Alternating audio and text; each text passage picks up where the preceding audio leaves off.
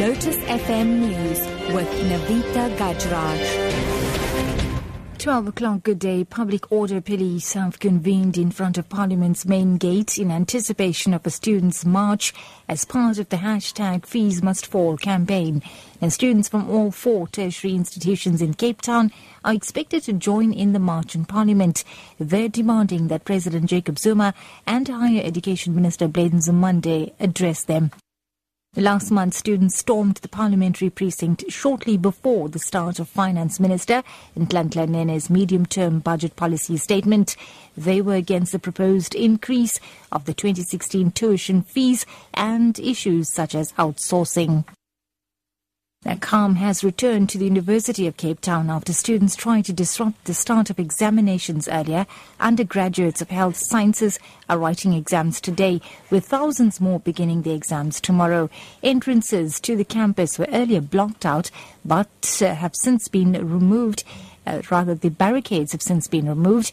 Cindy Achilles with this report. Exams have started at the University of Cape Town despite protests which took place earlier this morning. Tires were burnt to prevent access to the university. 2 exams will be written today, while the examination period is expected to go into full swing tomorrow. The university has extended the period for students wishing to defer the examinations to January. However, 17,000 students have indicated that they will be writing in November. University representatives say they are concerned about disruptions to examinations, but the exams will continue as scheduled. This morning, students who had been occupying the Bremner building were also requested to vacate the premises.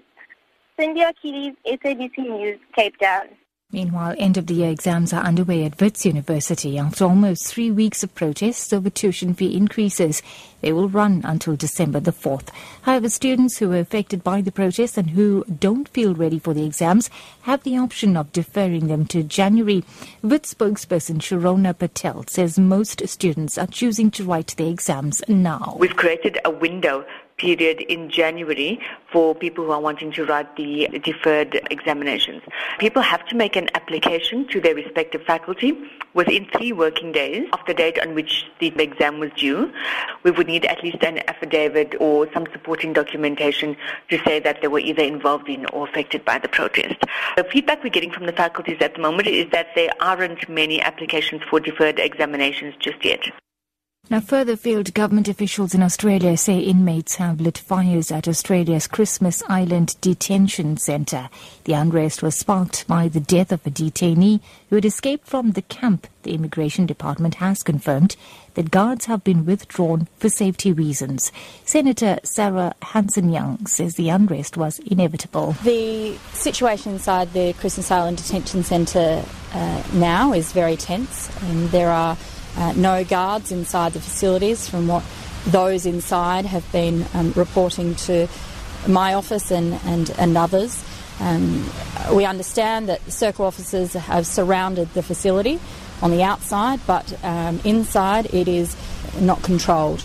And wrapping up, the Communication Workers Union has welcomed the resignation of MTN Group CEO Sifiso Dabengwa.